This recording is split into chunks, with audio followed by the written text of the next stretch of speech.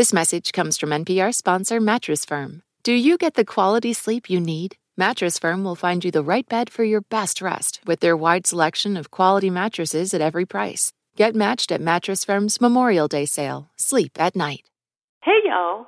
This is Sam's Aunt Betty. This week on the show, correspondent for NPR's Code Switch team, Karen Grigsby Bates, and NPR TV critic, Eric Daggins. All right, let's start the show.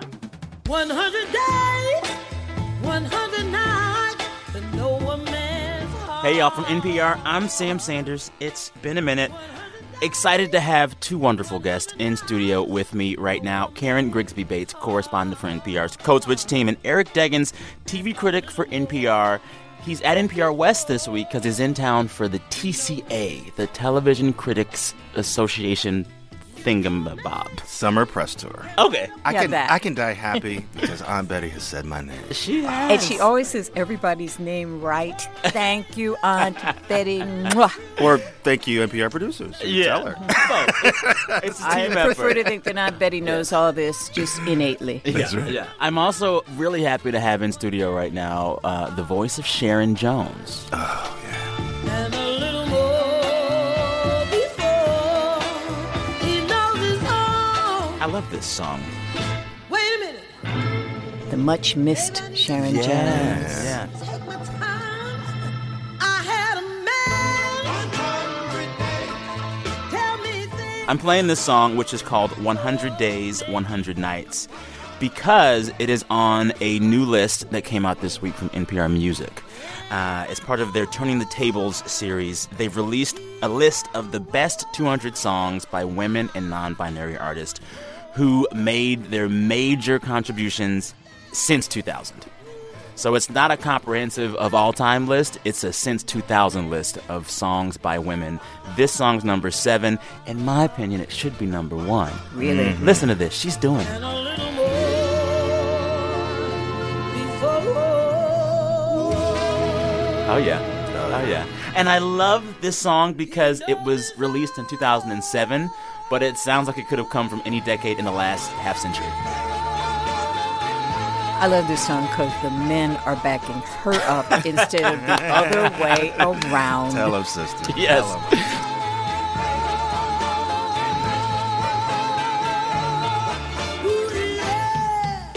Karen and Eric are here with me to look back on the week of news and culture and everything else.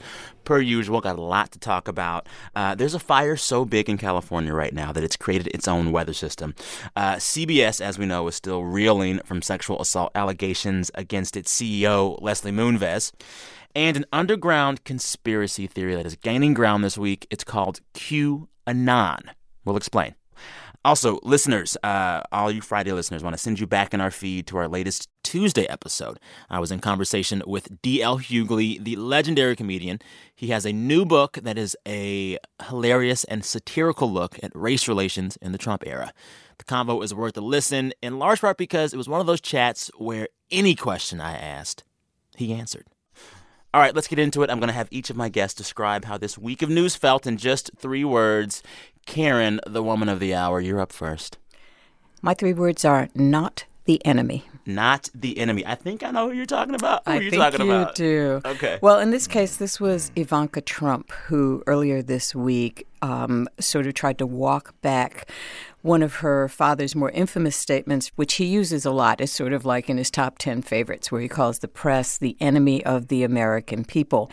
He's been doing it more at some of his recent rallies, and the hostility and the threat of violence has sort of ramped up, and there's been a lot of discussion about that in the news media. And someone asked Ivanka at a press conference for something else earlier this week. She was doing it was an Axios live event. And Mike Allen of Axios It was like his own this. AMA. Yes. Yeah, and so we actually have the tape of this. We have a number of our colleagues here on the press. Do you think that we're the enemy of the people? Sorry? Do you think the media is the enemy of the people? No, I do not. That's not a view that's shared in your family. Are you looking for me to elaborate? Sure. No, I don't. Also, it doesn't matter what she says. It matters what he She's does. not the president. It's what he does. It matters what he does. And he actually, after this, kind of addressed her comments, Karen. He tweeted and said, well, actually, not all of y'all are enemy of the people, but just a lot of y'all are. Yes, I don't know.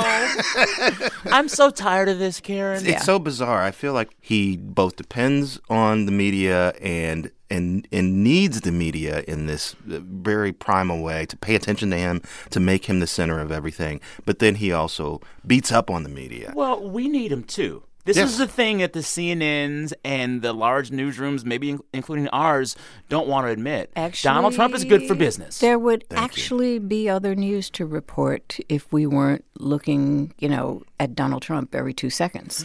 But would people be, jacking up our audience numbers by 20%? Mm-hmm. Across the board. That's what I'm saying. Across the board, almost every major news outlet has seen huge audience gains since the election, sustained since the election. My question also is, so then there was this White House briefing where CNN's Jim Acosta asked Press Secretary Sarah Huckabee Sanders more about the enemy of the people debate. And it was another contentious back and forth. The President of the United States should not refer to us as the enemy of the people. His own daughter acknowledges that. And all I'm asking you to do, Sarah, is to acknowledge that right now and right here. I appreciate your passion. I share it. I've addressed this question. I've addressed my personal feelings. I'm here to speak on behalf of the president. He's made his comments clear. Go ahead. Here's my thing with this, Karen and Eric. At some point, the CNNs of the world and the rest of us know what the answer is going to be when you ask that question. So why are you still asking the question?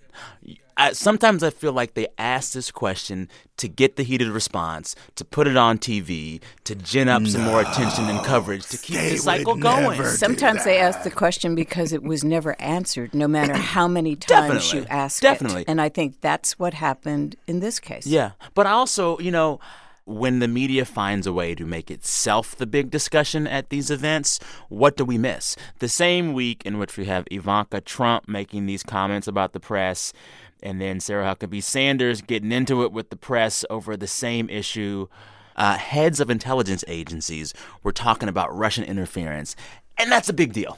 Yep. And every moment that we're doing the enemy of the people song and dance, we're not talking about these really, really, really big major issues. And that is what I worry about. I sympathize with my brethren and sistren in the press corps that are being attacked by this president. But I also know that it's not the only story.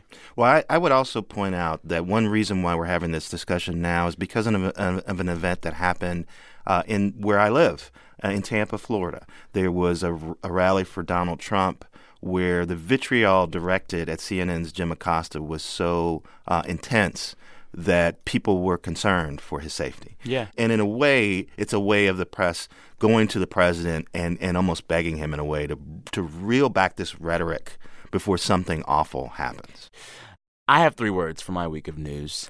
They are still, it burns. As you know, we are all in California right now, and we are in the midst of wildfire season, and it's come this year earlier than usual, which has been the case for the last few years.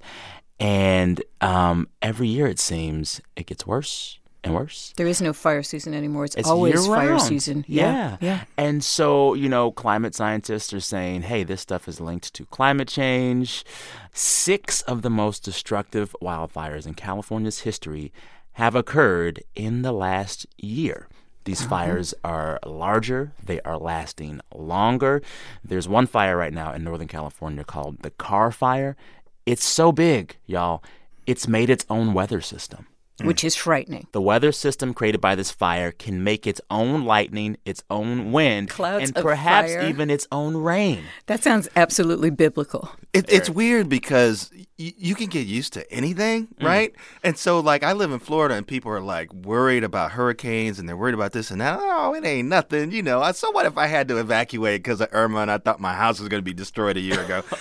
But then I come here, and I'm like, y'all crazy with these earthquakes and the fire, and how you going to, what's the drill, and then where do I go? And so, there's this low-level anxiety that I am not used to living with, even though, frankly, if I was, more perceptive, I would have it when I was at home. But I really do feel it here. Well, and my thing with, As we hear and see more stories linking these fires to climate change, the thing that I always feel with these climate change stories is the general undercurrent is, well, we're doomed anyway. Right. And it makes one quite nihilistic. But why sit and wait for it? Thank you. I just wonder, like, what can I do? Well, for one thing, Drive you a can Prius. trim those those bushes that are all around your house that are going to turn into little torches when a spark hits them. Yeah. For another, we could use less electricity, which you're doing with your half-electric car, I guess. Yeah. Less gasoline. The air quality will be better. That's another part of the problem for California, that having spent all this time and money in improving the air quality, now that everything's burning up so much, the air quality's gotten worse during fire season, and that's affected some people's health. It is one of those stories where if this many fires were happening on the eastern seaboard, it'd be wall-to-wall coverage every day. Yep. Oh, yeah, Very but true. they just figure we're the exotic land of unfortunate natural catastrophes, so whatever. You know. Eric, I think I know what your 3 words are going to be about, but you tell me. Me Too and Moonves. Wait, that's 4. No, Me Too is the hashtag, so it's one word. Okay. It's a technicality. No, Anyway. it's a hashtag. Okay. We'll allow it. Thank you. Busted on a tech. Moonves, tell folks who he is. So Leslie Moonves is the current CEO of CBS, a man who's credited with sort of building the fortunes of this media company and taking it from a network that was thought to service, older viewers into something that's modern and very successful. There was a story in the New Yorker last week that accused him, had featured 6 women accusing him of sexual harassment and worse, unwanted kissing, touching, and then harming the careers of women who rejected him. Now, he released a statement where he said he may have made advances that made some people uncomfortable, but he never harmed anybody's career, and he has denied assaulting anyone. And the CBS board decided to move ahead with an investigation. They hired 2 law firms to look into it, but they did not take Moonves out of his job as CEO. They didn't even put him on leave or They anything? did not put him on leave or suspend him. And this is a delicate time for CBS because they're already in the middle of this fight. The company that controls CBS and Viacom, a sister company that owns a bunch of cable channels, is trying to merge the 2 of them. Moonves doesn't want to do that. And now, in the middle of all of this, a story drops that accuses him of sexual harassment and worse. Timing and is everything. Timing is everything. And so all of this is sort of swirling around the TV Critics Press Tour, and we're all wondering if the top entertainment executives at CBS will actually answer questions from journalists. The other thing is that what I'm starting to see a lot, hear a lot in terms of people talking about, is that this could be a pivotal point in the Me Too movement. Why? Because some people think it's swung too far. So do you accuse people who've done this 20 years ago, 30 years ago? Does it still matter? Where's the tipping point? Now, some people are out there just spoiling for, these women have ruined everything. Let's just, Stop it. Yeah.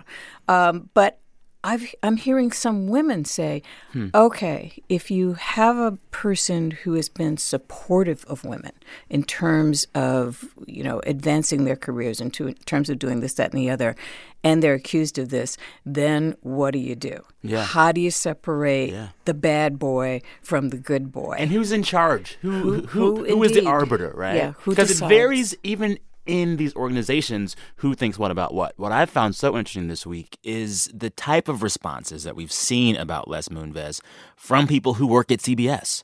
Stephen Colbert, who works at CBS, he had a very powerful statement on Monday. Everybody believes in accountability until it's their guy. And make no mistake, Les Moonves is my guy. He hired me to sit in this chair. He stood behind this show while we were struggling to find our voice. He gave us the time and the resources to succeed, and he has stood by us when people were mad at me. And I like working for him. But accountability is meaningless unless it's for everybody, whether it's the leader of a network or the leader of the free world. That's brave. And contrast that with what Julie Chen said. This is Les Moonves' wife, who is also the host of a CBS show called The Talk. She mentioned the scandal on her show this week. Now, some of you may be aware of what's been going on in my life for the last few days. I issued the one and only statement I will ever make on this topic on Twitter. And I will stand by that statement Today, tomorrow, forever. And that statement basically said, I fully support my husband and stand behind him. Leslie is a good man and a loving father, devoted husband, and inspiring corporate leader. But, like, how does an organization like CBS, I bet the coffee and break rooms at CBS are just buzzing this week because you have such a juxtaposition within the organization. There's a lot to unpack there because Julie Chen, number one, is somebody who was an on-air personality at CBS who wound up married to the boss. And this is a guy who's accused of making unwanted passes at people who worked underneath him, right? So her defending him has this odd sort of tinge to it. And also, she's defending the family business in a way. Was there any bright spot for CBS at this critics convening? Is there a show that you're looking forward to from them? Anything? Well, I'm kind of looking for the only fall show that I'm really looking forward to is one I haven't seen yet, which is the Murphy Brown. Wait, they're bringing Murphy Brown back? Yeah. With Murphy? Where have you Bergen? been? I don't know. Where have you been? With Candace Bergen? Yes. Score one for the old people. Original. Yes. I love that show. It's the original cast. As Everybody's like a 9 and 10-year-old, as a kid watching that show, that was too adult for me. 10-year-old dude, stop. I loved that show. I'm about to get up and walk out of this studio. Well, this is where I'm going to throw it to break before it gets too heated in here. We're going to go to a break. Coming up, we explain QAnon, the latest conspiracy theory network sweeping the web and showing up at Donald Trump rallies. You're listening to It's Been a Minute. We'll be right back. Support for It's Been a Minute and the following message come from JustWorks. JustWorks simplifies business back office complexities so you and your team can work fearlessly. They know that team bonding is an essential part of any company's success. That's why they're offering all listeners a free deck of cards for camaraderie, complete with 42 ideas to bring some joy and laughter to the workplace. Go to justworks.com/justbond to get your deck today and let the good times roll. Support also comes from Casper. Casper mattresses are designed to mimic human curves, providing supportive comfort for all kinds of bodies. You spend 1/3 of your life sleeping, so you should be comfortable. To find a mattress that supports your natural geometry and get $50 towards select mattresses, visit casper.com/minute and use code MINUTE at checkout. And you can be sure of your purchase with Casper's 100-night risk-free Sleep On It trial. Terms and conditions apply. I'm Ophira Eisenberg. Join me on NPR's Ask Me Another as we challenge contestants and celebrities to nerdy word games, music parodies, and punderful trivia. Find us every week on the NPR One app and wherever you listen to podcasts. Hey, listeners out there, do you have kids? Do you talk to those kids about race? Do you not talk to those kids about race? If you answered yes to any of those questions, I want to hear from you. Diehard listeners to It's Been a Minute will know that just after the tragedy in Charlottesville last year, we had a conversation on the show about how white people can better handle race and conversations about race with their kids. Well, the anniversary of Charlottesville is upon us, and we're going to talk about this stuff some more because I think we should. This time we're asking all of our listeners with kids of all races to hit us up if you have any questions about how to talk about race with your children. Send me your questions as a voice memo. I will take these questions to someone who will have some answers. Send this to me at samsanders@npr.org. samsanders@npr.org. Be sure to send this by Tuesday. You could end up in an upcoming episode of this show. Speaking of this show, let's get back to it. We're back. You're listening to It's Been a Minute from NPR, the show where we catch up on the week that was. I'm Sam Sanders here with two great guests, Karen Grigsby Bates of NPR's Code Switch team and Eric Deggans, NPR's TV critic. All right, you guys, before we get back to the news, I have a quick question for you both. Do either of you use MoviePass? No. No. Sorry. Have you heard about their This might be part of the problem. We don't use my daughter uses it. But I don't. Has she talked to you about all of their troubles? No, because she just uses it. She loves it. She lives in Manhattan. She works for an agency that tracks kids in foster care, so she's not getting rich. so she really likes the idea of spending a little bit of money and having access to all these movies. So the premise of MoviePass was that if you pay $10 a month, you can go see as many movies as you want at any theater you want. That doesn't make any financial sense at all. You are and right, I am Karen. no rocket science when it Karen, comes to you're handling right, and keeping money. Because this company is basically doomed. They have been running out of money Since for a they while started. now. And it got so bad in this last week that their entire app and website blacked out for a long time because they had no money. It's called financial fainting. Yeah. And so now they're trying to save it, and they basically said, well, we're still Movie Pass, and it's still unlimited, but you can't see certain movies at certain times, and you can't go to certain theaters anymore. Is it still that crazy $10 a month? I heard they were thinking about raising it to 50. Well, they have to. But now they've said basically, okay, so take, for instance, last weekend, the number one movie in the country was the new Mission Impossible film. Movie Pass said, we know you have this unlimited pass to see whatever movie you want, but you can't go see that one. How do you? You know, okay, again, I'm from Florida. I'm from the land of amusement parks. We are used to blackout dates on our passes, our year-round passes. Yeah. You guys, I want to spend some time right now talking about a story that is bubbling up in the news that is giving me more questions than answers once I dig into it. More Q's than A's? Hey, you got it, Karen. Talking about QAnon. That's why she's the queen of the news. Yes, I will set this up. So at a Trump rally this week. Hello, Florida. And we're playing audio from a rally from Tuesday. Trump was in Tampa, Florida. There were the usual chants, lock her up, fake news, etc. They are fake. It sounded like and it looked like many other Trump crowds at many other Trump rallies, but something was different. There were some people in the crowd wearing shirts and holding posters that simply read Q. Just the letter Q. And this Q, it stands for this web of internet conspiracy theories known as QAnon or Q Anonymous. Some folks wearing Q also showed up at a Trump rally in Pennsylvania this week, and I wanted to ask more about it, so I called up Will Sommer. He is a tech and internet reporter for the Daily Beast. He covers conspiracy theories. He's covered QAnon. We talked about who Q is, who these followers are, and why we should care. Will Sommer of the Daily Beast. Hi, how are you?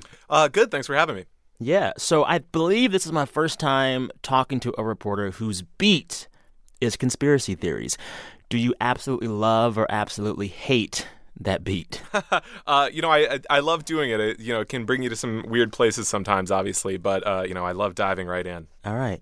So first and foremost, tell me exactly what in the world is QAnon? Sure. So QAnon is this conspiracy theory that's very popular sort of amongst the Trump grassroots, or at least surprisingly popular for how crazy it is. And it's based around these sort of cryptic clues that started being posted anonymously on internet forums starting in October 2017. And so people have taken these clues and they've sort of constructed a whole universe around them. And it's sort of a counter narrative where Trump is winning all the time and Trump and the military are battling this like deep state cabal of high-ranking Democrats and like various evil forces, pedophiles, all this. They believe that the sort of rogue elements of the military tried to shoot down Air Force One with a missile. I mean, it's truly just. I mean, it's so far off the grid of what is actually going on in the world, and yet a surprising number of people believe in it. Yeah, and so the Q in QAnon. Q is actually a person? Well, or a group of people. So Q is this person who is anonymously posting these clues, and he or she or this group of people is called Q, and that's been taken as a reference to a high-level security clearance. So the idea is that this is someone in the Trump administration who's sort of giving clues to Trump supporters saying, don't worry, we got it. Yeah, yeah. And so the big hope or belief, I suppose, with QAnon devotees is that Trump was actually pushed to power to dismantle this network of nefarious liberals and deep staters. What is it about Trump that allows people, supporters like these, to believe that he is almost this messianic figure that will save it all? Sure. I mean, I think it's a couple things. I think it's the fact that, obviously he was popular in part because he was kind of thumbing his nose at these elites. He's a guy from outside the political system. And so I think people took that sort of understandable outsider appeal during the campaign, and now it has sort of morphed into this sort of larger-than-life figure who they think will solve, all of their problems. Yeah. Well, there's also a thing that Donald Trump does that might seem to make him more likely to be a hero of conspiracy theorists, he is a politician who at many times in public on the record has seemed to flirt with conspiracy theories. Oh, sure, absolutely. I mean, his sort of his first big political moments were as a Obama birther person. So, he along with his attacks on the media, has sort of pushed the Republican Party more towards conspiracy theories than it was in previous administrations. Yeah. Now, QAnon is trending this week because you saw some signs and shirts saying Q at a Trump rally this week. But we've been covering conspiracy theorists and theories on the right fringe since Pizzagate, since Hillary's alt-right speech, since, Pepe the Frog turned bad. How closely is QAnon tied to those other conspiracy movements on the alt-right fringe of the internet? Is there a through line with those? Sure. So that's interesting stuff. So, sort of on the fringe, right, we're talking about a couple different groups. And so we're talking about the alt-right, which is, at least post-Charlottesville, we would think of as explicitly like white supremacist outfit. And those people actually tend to be younger. And interestingly enough, they're often feuding with QAnon people because QAnon people tend to be older. They're like baby boomer age. And I think they're a little less familiar with the internet because they seem to be a little more gullible, frankly. But as far as other conspiracy theories on the right, I mean, QAnon has embraced Pizzagate, the idea that Seth Rich was murdered by Hillary Clinton. Seth Rich was this DNC staffer who was murdered in D.C., last year? 2 years ago. And so, the various people on the right, including at one point Sean Hannity, were suggesting that he was the person who gave the Democratic emails to WikiLeaks, which, of course, would absolve Russia. And so QAnon has sort of absorbed all of these other conspiracy theories, including anti-vaccination stuff, all these various things. And so it's really drawn from a broad array of people. I mean, it seems, though, that there are other factors at play in our current political, cultural landscape that would allow conspiracy theories like QAnon to flourish. Yeah, absolutely. I mean, to the extent that the fact of the internet. I mean, the internet makes it far easier for these ideas to spread and for people to create communities around these pretty outlandish ideas. I mean, if you were to talk to someone in person and you said, I believe in this Q thing, I'm just going to start talking to people in my ordinary life and see who I can recruit. You might not have much success, but if you're drawing from across the whole country or indeed across the whole world, you're going to be able to find some people. Is there a QAnon of the left? I can't think of one. I mean, it seems as if for whatever reason, either we're covering it less or it doesn't exist as much, but this level of conspiracy theory, is there a parallel on the far left? I really don't think at this level. I mean, I'd be wrong to say that there aren't any conspiracy theories on the left. But I think, we've seen, back when fake news was such a big thing during the 2016 election.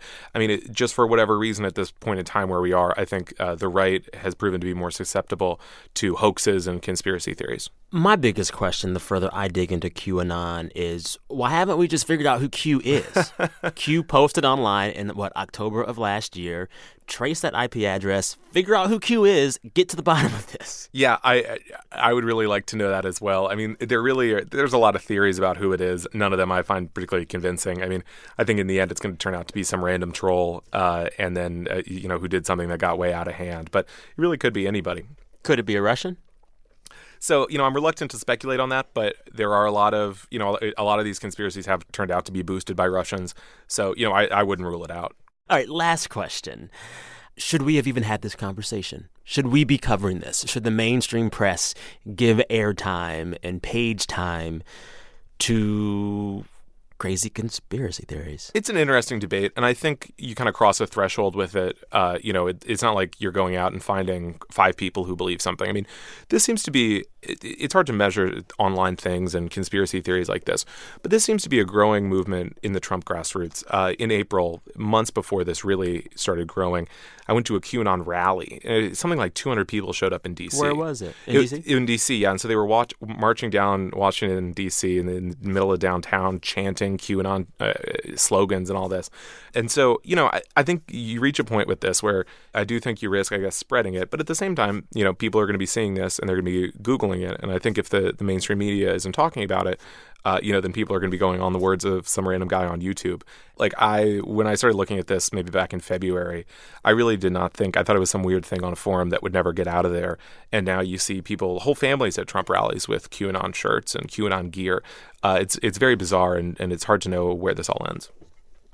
Well. On that note, Will Sommer, he covers conspiracy theories for the Daily Beast. Thank you for your time. Hey, thanks for having me.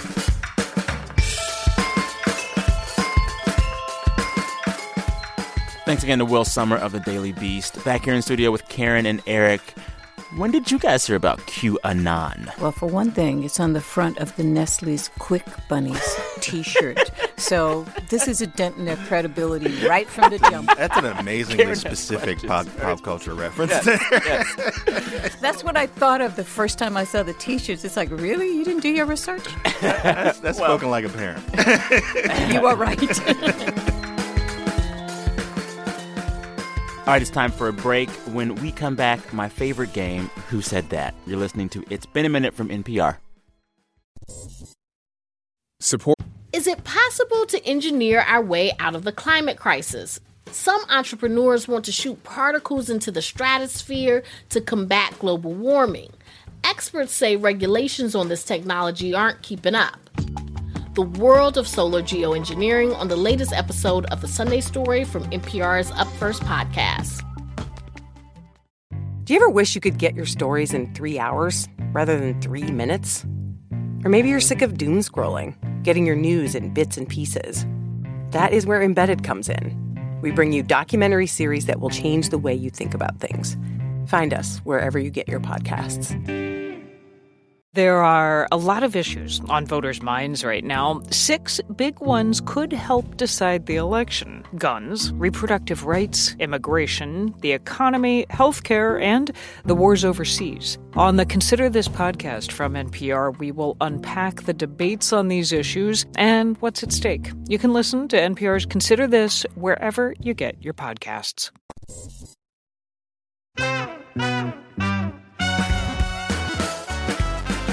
I'm Ann Powers from NPR Music. Last summer, we launched Turning the Tables, a project that radically changed how we talk about the history of popular music, with a list of the 150 greatest albums by women. This week, we're launching Season 2, looking at the 200 greatest songs by 21st century women. Check out who made the list and who didn't at n.pr/turningthetables. You're listening to It's Been a Minute from NPR, the show where we catch up on the week that was. I'm Sam Sanders here in studio with 2 guests. Eric Deggans, TV critic for NPR. Thank you for being here. Oh, thank you for having me. And Karen Grigsby Bates, correspondent for NPR's Code Switch team. And listeners, you can't see it, but whenever Karen's on the show, she wears my favorite scarf. It is a scarf with daggers all over it. This is my 4th time getting daggered up. I love it. I love it. You guys, it's time for my favorite game. Who Said That? Ooh, yes. I love this game. It's a good game. I don't do well at it. I just love I'm this. so frightened. I'm so frightened right now. It's going to be fun. It's going to be fun. Who said that? Yes. Who said that? So the game is very simple. I share a quote from the week. You have to guess who said that, or at least get the story it's referring to, or the keyword, or whatever. This week, with all the quotes, I'm more interested in who the quotes are about than who actually said them. But if you get either or, I'll give you the point, okay? Okay. Let's do it. First quote. Blank got whatever he wanted. A $21,000 watch and a custom $15,000 jacket made from an ostrich. Paul Manafort. Okay, yes. Although you knew that one, too. Say, that jacket was really ugly. That jacket I haven't looked seen like... it. Pull it up on your phone. It looks like a ostrich leather got into a Vitamix with an Archie comic book, and somebody hit spin, so you get this incredibly ugly baseball jacket made of black dyed ostrich skin. What was he? Karen, you Let are me back killing me. You are to me. So all of this. Robin Givhan got on it. You got to look at the Washington Post fashion critic Robin my Givhan. God. So to back up, this quote is about Paul Manafort, the former higher up in the Trump campaign, who is now on trial. These words about Manafort were uttered this week by Assistant U.S. Attorney Uzo Asanye. Manafort's accused of failing to pay taxes on money he earned while working for a political candidate in the Ukraine. He used that money, apparently, to buy things like ostrich leather jackets. Who does? I didn't even know until this week that ostrich leather is a thing that exists. Oh, yes. It's one of the most expensive items at Hermes when you go and get your Birkin bag. If you get an ostrich Birkin, can nobody touch you? That's right. Next quote, tell me who said it or who they're talking about. The quote is, "Blank is an incredibly talented and creative leader whose influence is beyond measure. She is integral to the future of our company's transformation and has agreed to work with me indefinitely." Oh, Anna Wintour. Yeah. Okay. This was the head of Condé Nast because there have been lots of rumors that Miss Anna is going out the door. And in fact, they thought that she would exit on a high note with the Beyoncé cover, which I know is making you very happy, which is the September issue, was traditionally the big, prestigious, 900-pound issue. But there have been rumors that they're thinking New Blood, but the head of Condé Nast says no, indeed. Now you understand why I'm about to be crushed in this competition. No. If you read Vogue, you'd know this too. If you read Vogue. So, Men, for the most part, I don't read Vogue. She's right. So this quote is from Bob Sauberg. He's the CEO of Condé Nast. He had to respond to these Anna Wintour rumors. The rumors that she might leave hit a fever pitch this week because of a Huffington Post report that Vogue would give Beyoncé, quote, unprecedented control over the cover of the upcoming September issue. They did not give Miss Thing creative control. She took it. She took it. She said, if you want me on the cover, this I'm is in charge. it. And oh, by the way, no follow-up Q&A after that. You get the picture only, and I'm choosing my own photographer. She's choosing the photographer, which will be the first black person to shoot the photo for a Vogue cover ever. What if Beyonce is going to be the next editor-in-chief of Vogue? I think she likes her life too much to I think she's got that. more important things to do. Right? You guys, it's tied up. 1 each. This one's for all the marbles. It's the hardest quote of the game. It's the hardest quote. You can tell me who said it. You can tell me who it's about. Just get close, but this is for the win. Ready? Quote, "She hasn't eaten today, but that's not out of the ordinary after she's been through such stressful events." Oh, it was about an animal. It is about an animal. What kind of animal, Karen? You're close. Orca. Close. Another animal that's in the water. Close. Killer whale. You almost had it. You almost said it. Killer shark. Shark. We'll give it to you. Oh, this was the spotted shark that got stolen from the aquarium in San Antonio. From the aquarium. This story is so crazy. It would have been so bad for a Floridian to miss that. So thank you. This is the craziest story you've heard probably this year. This week, shark in a stroller. That's what it was. Yes. This week in San Antonio, my home city, some fools stole a small shark from the San Antonio Aquarium by putting the shark in a stroller and walking out of the aquarium with it. Well, to be fair, they put the shark in a bucket of water and then got it in the stroller. That should have happened in Florida. That should have been a Florida story. It should have happened in Florida. I'm calling for a ruling. Let me give you this backstory because it's crazy. It should have happened in Florida. It sounds very Floridian, doesn't it? For one, the small gray horn shark that was stolen is named Miss Helen, which I love. But snap. Right? But the story behind the theft is insane. The lead thief of the shark was Antone Shannon. He and 2 other individuals snatched Miss Helen out of her tank, wrapped her in a blanket, carried her out in a baby carriage, and officials first noticed that things weren't right because the baby carriage was dripping water. Oh my God. Who do better? But you know what? There were people who saw him reach in and take the shark, and they didn't say anything. If you see something, say something. So what's he going to do, hit me with a shark? I mean, come on. If he's crazy enough to reach in and grab a shark, who knows what he's capable of? He wanted the shark for his personal collection. He had one years ago, was very fond of it. It died. And he wanted to replicate the experience. So instead of asking a shark wrangler to go find him one, he stole it from the aquarium. First they came from Miss Helen, and I said nothing. That's right. Is the guy from Florida? He might as well be. Was he at least a Florida native? Yeah, but you can see they have the closed circuit tape. Yeah, it's crazy. And he literally reaches in there and does this and walks out. Okay. Miss Helen. We should say that quote comes from Jenny Spellman. She is a general manager of the San Antonio Aquarium. They got this shark back. Put a lock on them tanks, y'all. Yeah. Or make the walls higher. Something. Did Eric get that one? I did. Eric, By you default, won. I just guessed. Congratulations, Eric. But more congratulations to Karen for just being Karen. You're always a real winner, Karen. Well, thank you. Yes, thank you. yes. Everybody gets a prize. That's right. That concludes Who Said That. Now it's time to end the show as we do every week. Every week I ask our listeners to share with us the best thing that happened to them all week. We encourage folks to brag. Anjali, hit the tape. Hey Sam, this is Ben in St. Paul, and the best thing that happened to me this week was getting to spend the last 2 days before I go back to teaching with my 8-month-old son playing around, including 3 hours where my dad took him so that I could take my 68-year-old mother out to a big, silly action movie, just like when I was a kid. Hey Sam, this is Brandon from Cary, North Carolina.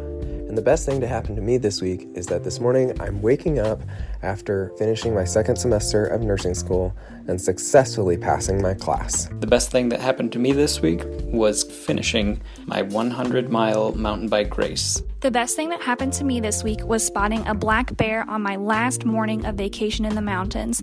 The best thing that happened this week is that after months of secrecy, I was able to surprise my best friend Claudia on her 60th birthday. We've been friends for almost 40 years. I will never forget the look on her face. Hi Sam, it's Stefan from London, and 35 years after my dad arrived here as an illegal immigrant, the best thing that happened to me this week was that I got my first job working in politics here, and I wanted to thank you because you were one of the people that got me interested in politics on the NPR Politics podcast. Hey Sam, it's Joanna. The best part of my week has happened every single night this week, as my oldest daughter, who turned 6 at the end of August, has asked to defy bedtime so that we can read just one more chapter of The Lion, the Witch, and the Wardrobe. Watching her get excited about reading and loving a book that I loved as a kid has just been one of the best parts of parenting thus far. Oh, hey, Sam. This is Danya. First, I love the show. Second, the best things that happened to me this week were closing on my very first apartment in New York and getting a promotion. Now, these would be milestones for anyone, but as a Black woman and a native New Yorker in these trying times, feels like an even bigger achievement. Thank you and have a great weekend. Have a great week. Bye. Bye. I'm here for all of that. Aww. Oh, yeah. I love the idea of the first guy taking his mom to the movies. Oh, The yeah. way his mom took him. That's really sweet. And the reading got me. It was really good stuff. Best part of my week, I forget what night it was this week, but I was binging on some TV show, and I fell asleep on the couch, which I usually hate doing, but it was the best night of sleep I've had in months. And I woke up and didn't know what time it was in the morning. The TV was still on. But I had slept like a baby. You can do that every now and then. Right, right. Many thanks to all the voices you heard there. Ben, Brandon, Andrew, Emma, Monica, Stefan, Joanna, and Danya. We get these every week, and we love them. We listen to all of them. Keep sending them in to Sam Sanders at NPR.org, Sam Sanders at NPR.org. I have to say goodbye to you all, unfortunately. But we're going to go out on a high note. Miss Sharon Jones and the Dap Kings. 100 days, 100 nights. Many thanks to my two guests here in studio, Karen Grigsby Bates of NPR's Code Switch team, Eric Deggans, NPR TV critic, and thanks again to Sharon Jones and the Dap Kings for this lovely song, 100 Days, 100 Nights. This week, the show was produced by Brent Bachman and Anjali Sastry with help from Kumari Devarajan. Steve Nelson is our director of programming. Our fearless editor is Jordana Hochman. And my big boss, NPR's VP of programming, is Anya Grundman. Listeners, refresh your feed Tuesday morning for my chat with Aisha D. and Amanda Lasher from Freeform's The Bold Type. Aisha is one of the stars of the show, and Amanda is the showrunner. And I'm being real here. The Bold Type is one of my favorite shows out right now. I binged it recently. It is a show all about 3 young working women who try to make it in New York. And I know you probably think you've already seen that show before, but you've never seen it like this. So look for that episode on Tuesday. All right, until then, thanks for listening. I'm Sam Sanders. Talk soon.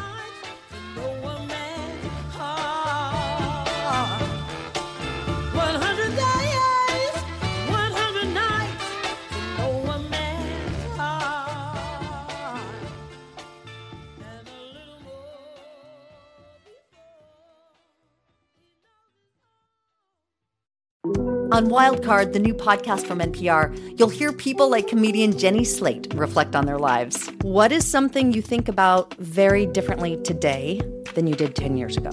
Dressing. Like, not salad dressing. I've always loved it and I'll never stop. Dressing my body. That's all part of the new game show Wildcard, only from NPR. Listen wherever you get your podcasts.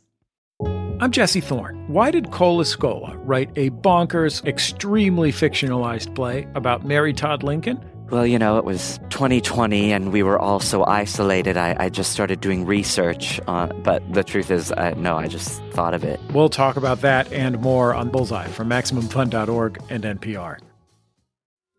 Taylor Swift has dropped a new album. She is the biggest pop star in the world, and everything she does makes news. I gasped. I was like, oh my God, I've been there, and you can identify with it. For a breakdown of Taylor Swift and her new album, The Tortured Poets Department, listen to the Pop Culture Happy Hour podcast from NPR.